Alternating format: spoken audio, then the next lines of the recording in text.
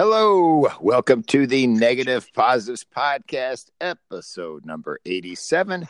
I'm your host, Mike Gutterman, coming to you from the Gutterman Cave on a Sunday night. And it's Sunday night, so you know what that means. Everyone's favorite Sunday night guest host is on the line with me, Mr. Andre Dominguez. How are you, Andre? I'm doing great, Mike. How are you? Awesome.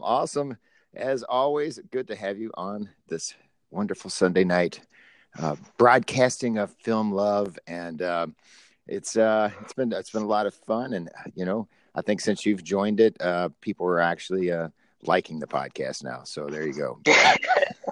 They were liking it long before. Give yourself some credit. You're too kind.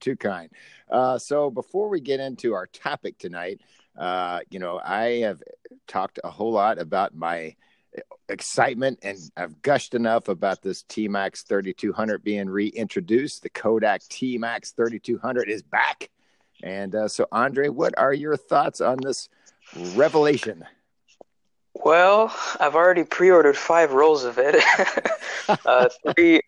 three rolls from Cinestill and 2 rolls from the FPP, just because, I want to both support Kodak and support them as businesses that, I know well, and that they're doing great work. As soon as Southeastern Camera here in Carrboro, North Carolina gets their hands on some, I'll be buying a brick from them as well.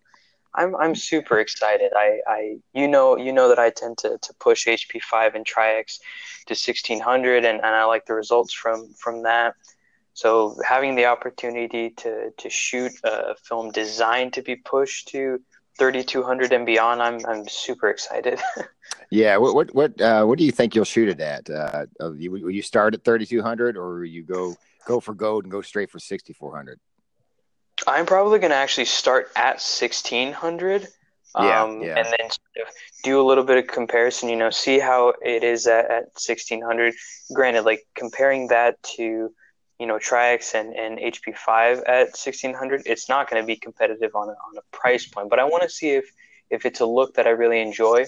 Once I've done that for maybe a roll or two, shoot it at 3200 and then 6400. I don't know if I'd really go past that, but yeah. I always shot it at. Honestly, I went to some jazz bars here and doing some concert photography. Oh yeah, it's perfect for that.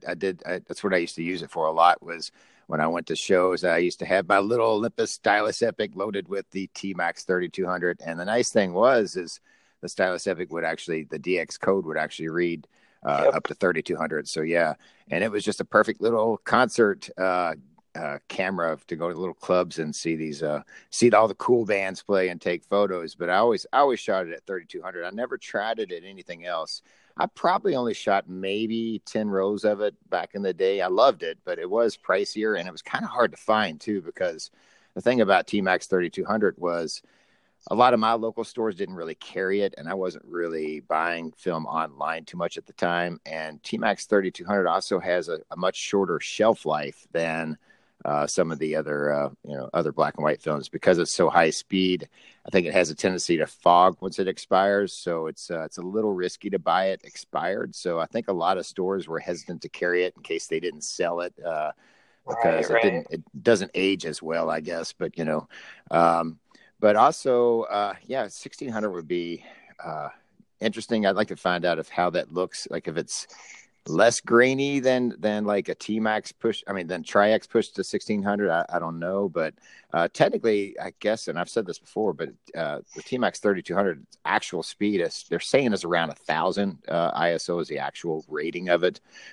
So it's just that it pushes so well they can rate it at 3200 as box speed. But I always shot it at box speed because I guess I was being boring. But never tried it at 6400. But I can tell you at 3200 it's pretty darn grainy, but it's an awesome grain. It's definitely an awesome look. But I just wonder how much grainier it will get at 6400, because it's already pretty darn grainy. But but it's funny. I've seen other photos taken at 3200, and they're not as grainy as my results. So I wonder if it could have been just my hack skills of developing maybe that caused all that grain. But but I loved it, so I was going for the grainy look. But I've seen a lot less grainy results, and it could be maybe the developer they were using.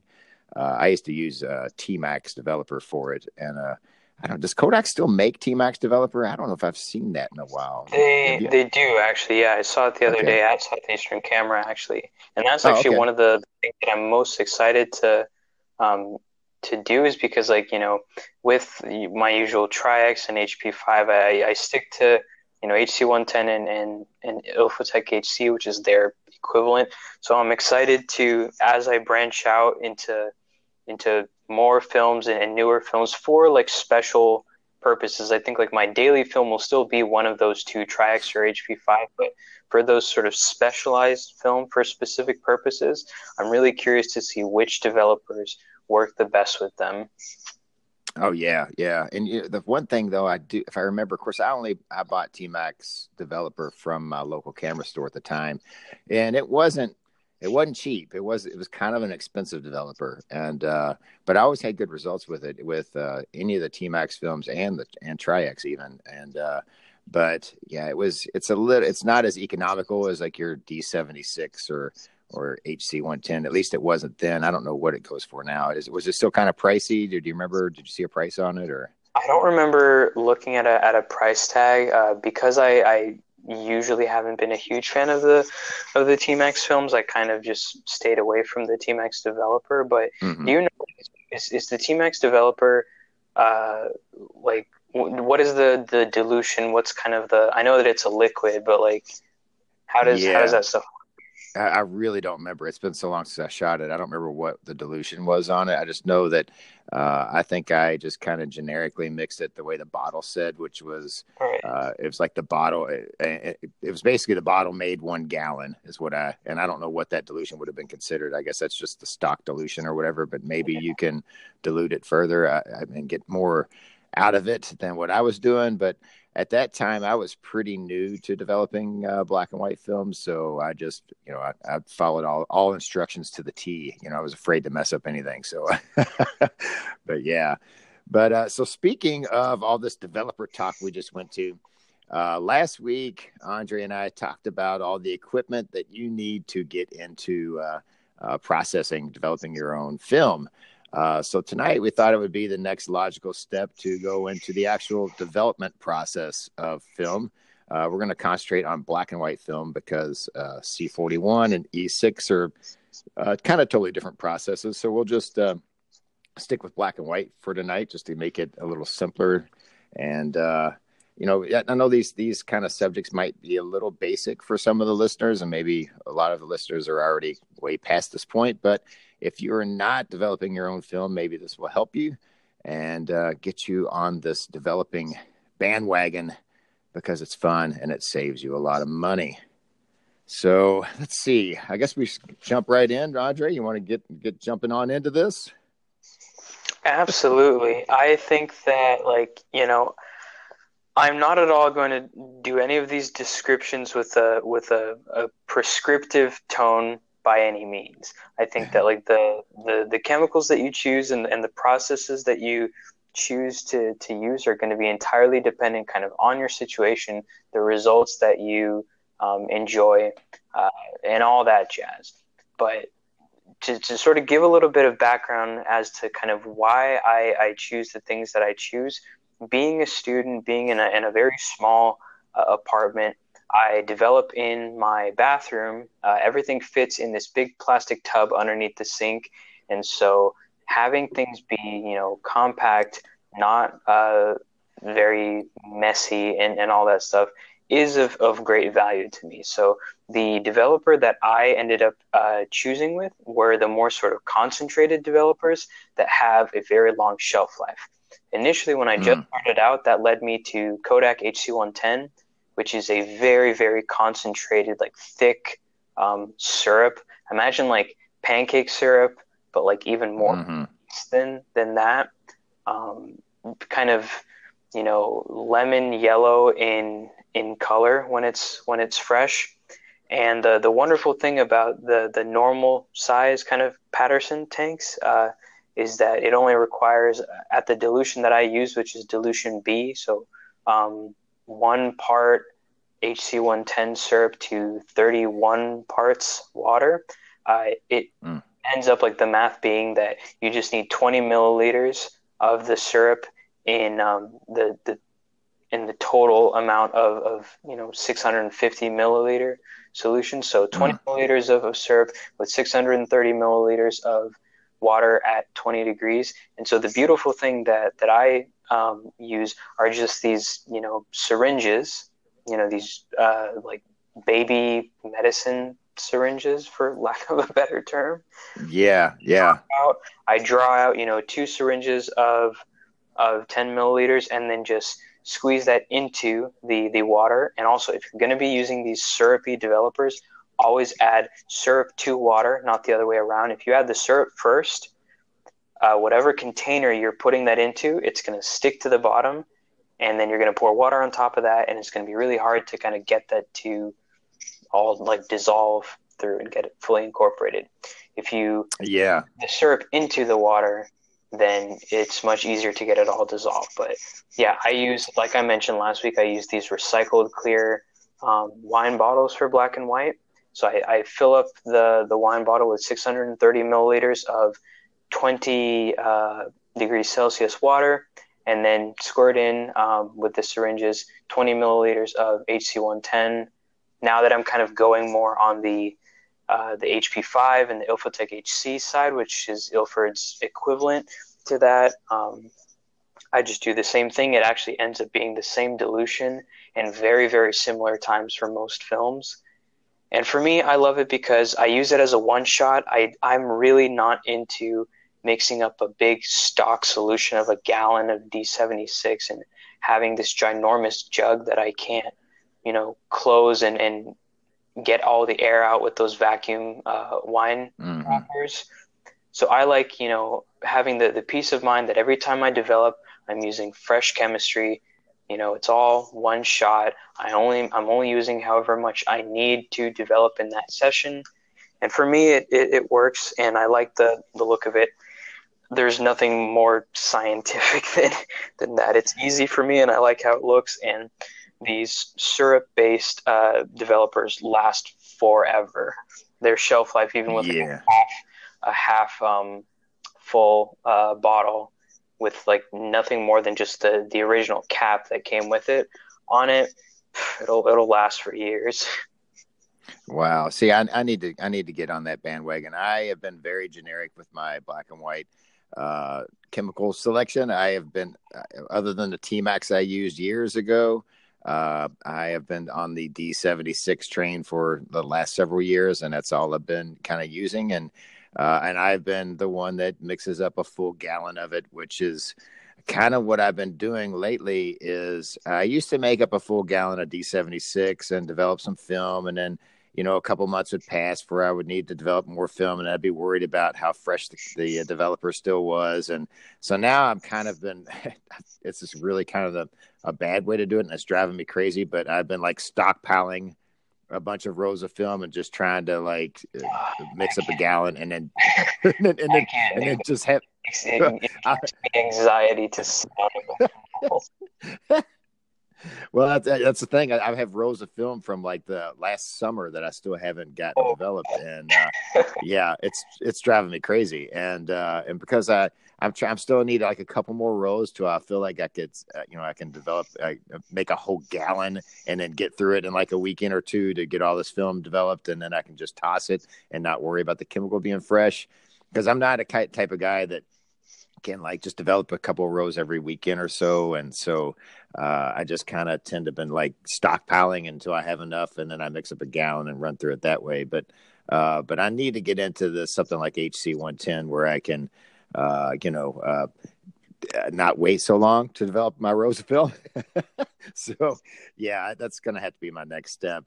But let's get back to the very basic here on the very first step, and we've been talking developers here, but once you got your film in your tank, the first step is obviously to pour in your developer at the time that it's for whatever film. It's usually about, for black and white, it was like 68 degrees is kind of what they generally recommend, but it can be any kind of range around there, just adjusting your times depending on the temperature. But there's a great resource for film developer and time combinations. It's the massive development chart. I'm sure you've been there, Andre. Yep. Yeah. And I think they even have an app now. I don't have their app. I just usually go to their website or whatever, but I believe there's an app for it now. But so yeah, the massive development chart will pretty much have almost any film and developer combination you could possibly think of, and will help you with your times and temperatures. But when you pour in the developer into the tank, I've always heard the first thing to do is, after you get the developer in, is to tap the tank on the table, the bottom of the tank, just to loosen up any air bubbles that might have formed when you pour in that developer. And then you can, that's when you choose like whether you're going to use the agitation method or the swizzle stick.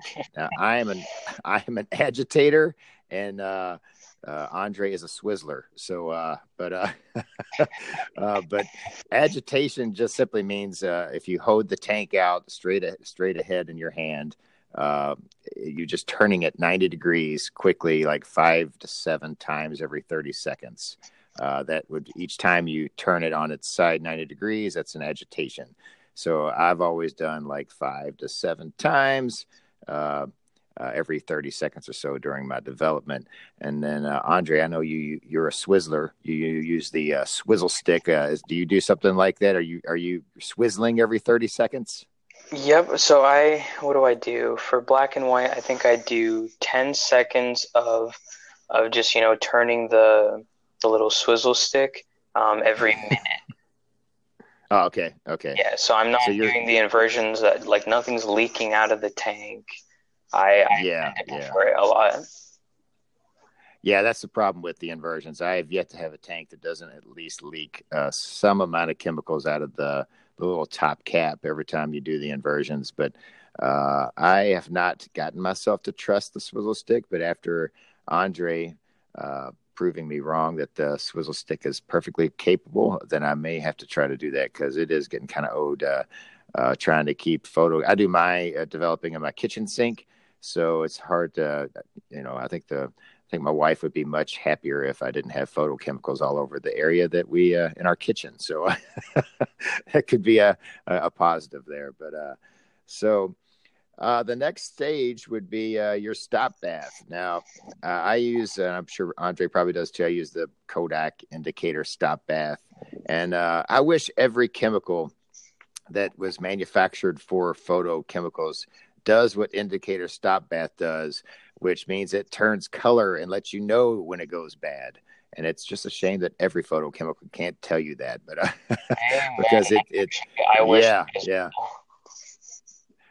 And it's because it starts off yellowish, and then it turns sort of purple as it's bad, right? If I remember correctly. But I have never let any go bad enough to see it go purple, but it does go purplish, right? Time that I really kind of thought, like, maybe it'd be a good idea to throw this out, was that I used it after doing some Caffenol, and Caffenol smells really bad.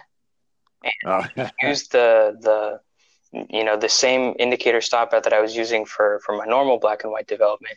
And once I, put it back into the wine bottle with the funnel, the next time that I went to use it and open it, it just smelled really, really bad. So the color didn't change. Like, it was probably absolutely fine, but it just smelled worse than I wanted it to smell. And because I'm in my small, cramped bathroom in college, I was like, you know what? It's probably good to dump this now. But before I actually did a little experiment. I had some baking soda from doing like processing motion picture film, taking the remjet off with baking soda. And so I put, baking soda into it. And it's so funny how it immediately changes to purple, like once the pH levels, like, go past the certain point. It was just really neat to see. So if you're ever gonna dump your Kodak indicator stop bath and you want to just have a little laugh, grab like a tablespoon of baking soda and just put it in there to see the color change before you just dump it down the drain. Andre becoming a chemist here on us, but doing chemistry experiments. But yeah, so with the stop bath, basically it can be a little less. It's a little less. Actually, all the temperature ranges on all the important temperature ranges in your developing phase. After that, your temperature ranges get a whole lot less specific. With the stop bath, they just kind of want it between 70 and 85 degrees Fahrenheit, and I have no idea what that is in Celsius for any people that aren't Americans. But but with stop bath, yeah, it's only like 30 seconds, and I have heard I always agitate the entire time during the indicator stop bath thing. I keep agitating the entire 30 seconds. Do you swizzle the entire 30 seconds, Andre, on the stop bath, or do you just That's a good question. I don't really remember, honestly. Once it's yeah. at the stop, I'm usually just kind of preparing the next step, which is the fixture. But yeah, I mean, I guess sometimes I do swizzle the entire time. Sometimes I do it a little bit at the beginning because it is, an acid-based stop bath. I'm not just using water. As long as it's all up in there, it's more or less stopped not more or less, it has completely stopped the development. So I don't really tend to worry too much about it. Yeah, yeah.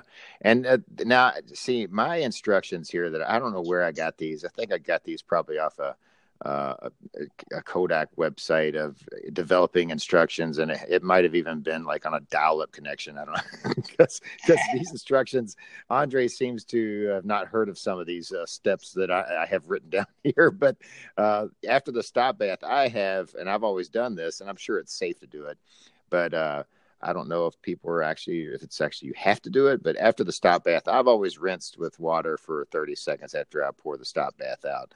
And before I do, I will stop bath, and then I rinse for 30 seconds of water before I put my fixer in. And Andre, you said you've not heard of that, so maybe I'm reading something from 1976 or something. But no, honestly, like that could be the case that Kodak does recommend that. I've never found any issues with not doing that. And for the people who do use just water instead of an acid stop bath, then they're essentially accomplishing the same thing. So I, yeah, do whatever you want in that case. It's not like, getting your temperatures like screwed up, or, pouring your fixer in before you've poured in your developer.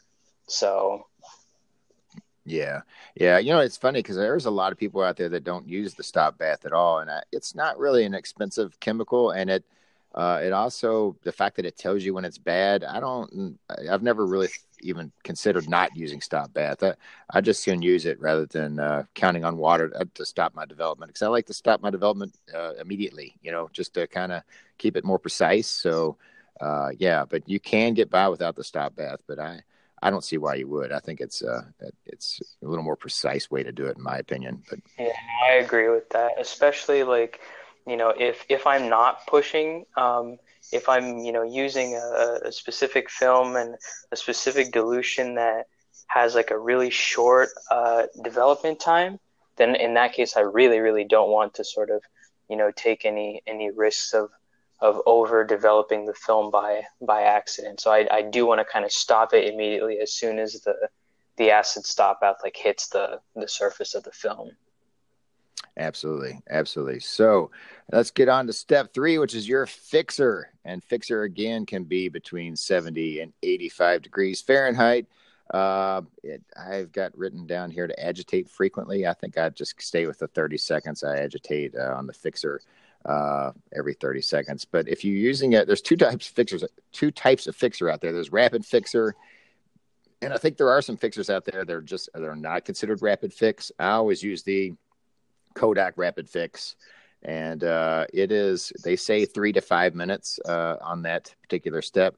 I always just go 5 minutes to just to make sure the film has been fixed properly.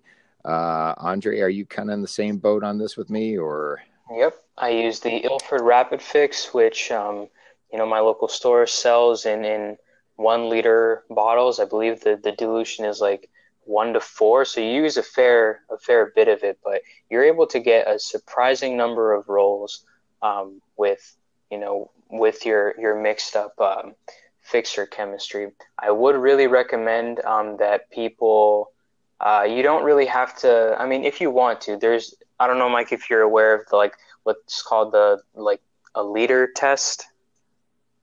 Yes, I am. Mm-hmm. Yeah, so that's where you put a drop on the emulsion side of the leader that you cut off of the film. If you've used, like, harkening back to the last episode, if you used a leader retriever and just taken that out of the canister without breaking the entire thing open, cut that leader off. If you just put a drop of your fixture on the emulsion side and wait for it to clear, drop that leader into some container receptacle of a small amount of fixture. I like to use the actual lid of the developing tank. Once you see the outside of the emulsion side, clear to the same level as that initial sort of little circle, that little drop that you had in the center, that's your clearing time. If you multiply that by 2, that's the minimum amount of time that you need to fix for. I did that and honestly, at this point, I just fixed for 5 minutes, because for film, you're not going to encounter any problems with quote unquote over fixing by like a few minutes. If you were to leave your film in there in the developing tank and some emergency were to happen and you leave it in there for an hour, yeah, maybe it'll affect things, but 5 minutes, if doubling your clearing time was giving you 3.5, 4 minutes, it's not a problem at all. So yeah, we talked last week, I believe. Also, another way to check your fixer is that the hypo check solution that you can drop in there. Yeah, I've always been a little too conservative, I think, with my fixer. I think I have tossed it before it was really needed to be, because fixer can actually last a pretty long time, because the way I understand it, the way it goes bad is just when it's kind of just gotten really saturated with silver. And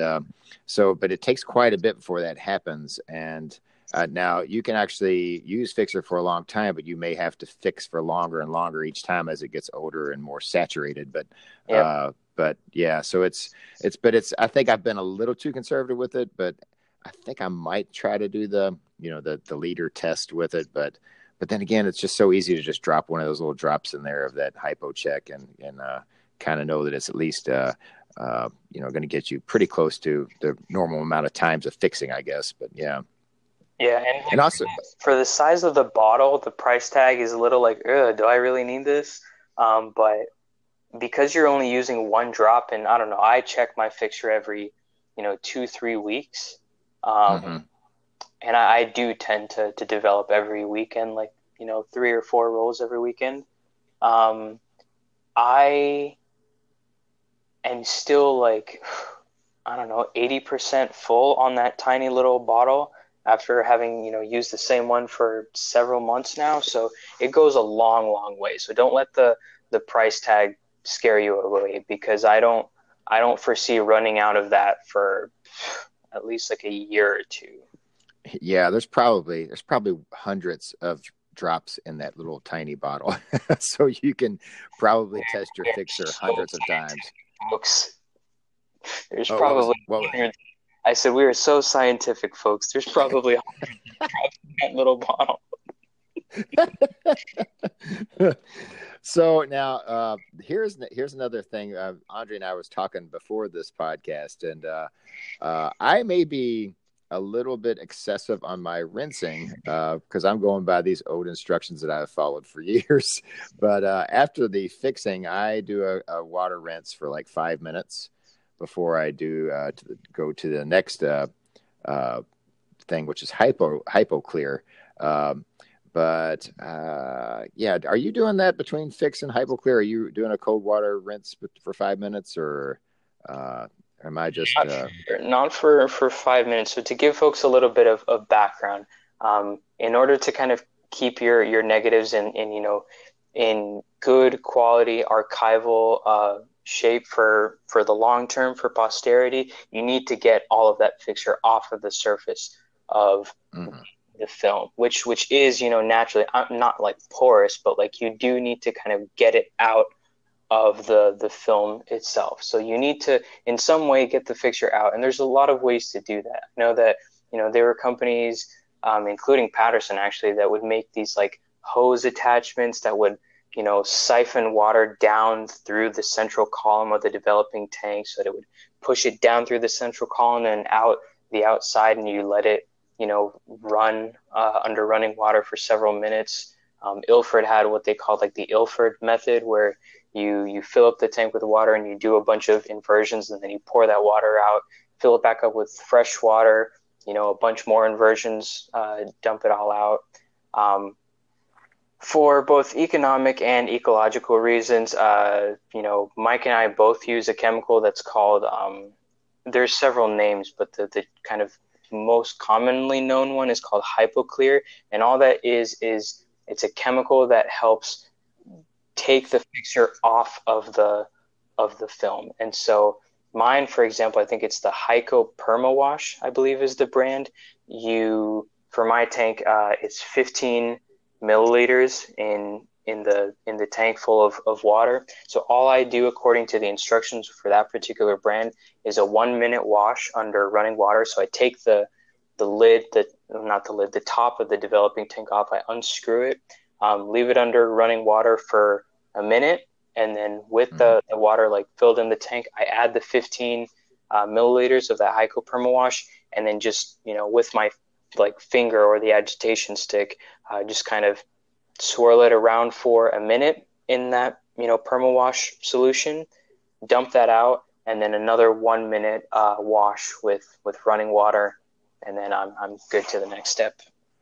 I see. Yeah, that's pretty much the same that I do, except I'm going a whole lot more on these washes. So, and I don't know where I got these facts, but I've been doing it ever since, and I've been fine. So I think somewhere you could probably do what Andre's doing, and I'm sure that's fine. Or you could be really. You can't over wash your film. Like more water isn't going to damage the film. It's kind of, especially because you are using Permawash anyway, Mike. It's like, if the Permawash is already doing a lot of that work for you, there's no reason to do 5 minutes of washing prior to even Permawash in, because then you're just wasting water at that point. Yeah. I think I'm going to make a note here and cut my rinses down on these, because I have what I've been doing is a cold water rinse for 5 minutes. Then I do the Hypoclear for 2 minutes, which is what Kodak actually recommends. And then you actually agitate the entire 2 minutes that I have the Hypoclear in. And then I did another water rinse for another 5 minutes. So I was actually rinsing for 10 minutes, which does kind of defeat some of the purpose of using Hypoclear anyway, because it's supposed to save you water. But and to the listeners, just read the instructions of your Hypoclear. Like, they made it. They know how best to use it. Mine says 1 minute, pre-wash, 1 minute constant agitation with the Permawash, 1 minute post-wash. So that's what I do. I follow their instructions, and it's been working great. I don't have a time machine to go forward 50 years and see how my negatives are going to look, but so far I'm comfortable with that. My water bill is a lot lower than it used to be. Oh yeah. And I think these instructions came from Kodak, and these could have been updated. I wrote these, probably 10, 15 years ago when I was first developing film. Actually, maybe even longer than that. And these things could have changed a whole lot since. I mean, Kodak could have changed chemicals 15 times since then, but who knows? But it's been working for me. One thing's for sure: all the fixer is complete. Sorry, what was that? No, just go ahead. Both of us love Kodak, but they do also kind of get things wrong. I think a notorious example is the published times from Kodak for Tri-X in HC110 are just wrong, and for some reason I have no idea why they never corrected it. When I first developed, according to their times with, I just was getting bad results, and I asked around, and people were just like, yeah, no, it must have been some mistake, and they never corrected it. Oh wow, I didn't know that. That's HC110 is their developer. Yeah, so yeah. Wow. So one thing. Make correction, please. Yeah. And I'll have to find out those times before I start trying HC 110 because I don't want because I would just follow their instructions and get and probably screw up screw up that way. But I will say one thing about my version of the rinse and hypoclear. One thing's for sure, there's no fixer left on my film by the time I'm done. So Yeah, that's true. That's absolutely true. 10 minutes photo washing time and hypoclear, like there ain't no fixer on your film. So and then the last step, which I think is vital, a lot of people don't think so. Some people will just do it's the final like kind of a rinse of photo flow. And photo flow is a chemical that's really cheap, and it's kind of like a soapy sort of chemical, and it takes very little of it in your tank, and you let it sit in there for like 30 seconds, and you pull your film out. And when your film dries, it has way less streaking and water spots. And like I said last week, we have really hard water in my town, and if I didn't use photo flow, my negatives would be a spotted mess. And now a lot of people say you can use like distilled water or whatever and not have and rinse with that and not have to use photo flow. Photo flow is cheap. I'll just stick with the photo flow. That's where I'm with that. How about you, Andre? Yeah, I went through the uncomfortable process of, dragging from the trunk of my car several gallons worth of distilled water up to my apartment. And after about, 2 runs of that, I said, yeah, this is getting a little old. So I invested in a relatively inexpensive bottle of PhotoFlow, which once again, at the rate that I use it, I assume that it's going to last me for the next 3 or 4 years. I don't do any of those like squeegeeing things or like, dipping my fingers in the photo flow and then like kind of squeegeeing the film with my fingers. All I do is I put up my I don't even know how you call them. They're those kind of hangers that have the clips on the end. Do you know what I'm talking about? That you use yeah. Pants or things. Yeah. So I just use those to hang up the film. So I take the reel out of the developing tank full of water and photo flow, give it like a little shake to get the majority of the liquid off. And then I just clip the end, pull it down off of the reel, put my little clothespins on the bottom to weigh it down. And you can just see like everything's just cleanly running down, no bubbles, no spots, no nothing. Everything's just running down to the bottom, and I don't touch it because that's what the photo flow is doing. It's reducing the surface tension of the water on the surface of the film so that everything just runs down without getting any drying marks or stuff like that. Yeah, I used to even when I first started using photo flow, I used to take my fingers and just kind of run them down the film, thinking it would just get a little more of the excess water off. But then one time I just, I'm using this photo flow for a reason. Let me not do that and see if I have any issues. And I haven't had any issues. So I stopped touching the film. Why risk a scratch or something like that if you don't have to? The photo flow seems to do its job, You don't risk a scratch. You don't get any like finger oils on the film. If I can avoid, touching the film, I try to. Yeah. And then, of course, that we kind of just talked about. The last step is hanging your film to dry. So, and then that's when you go pop open a cold beer, or Andre, he'll just fire up his sous vide and make a steak. So, Yep. So, what else anything else you want to add to this? We kind of made it through all the steps. Is there any little things that we kind of need to clarify, you think, or have we confused people more than we've helped? No, I think we've done a good job. I will say, do get, experimental with your black and white development. You're not going to have a lot of room for, kind of thinking outside of the box and doing a lot of experimentation. If you go down the C41 and E6 route, that you just kind of have to sort of lock the process down, get your temperatures under control with your sous vide, of course. But black and white, you can do a lot more things with them. You can experiment with, stand and semi-stand development.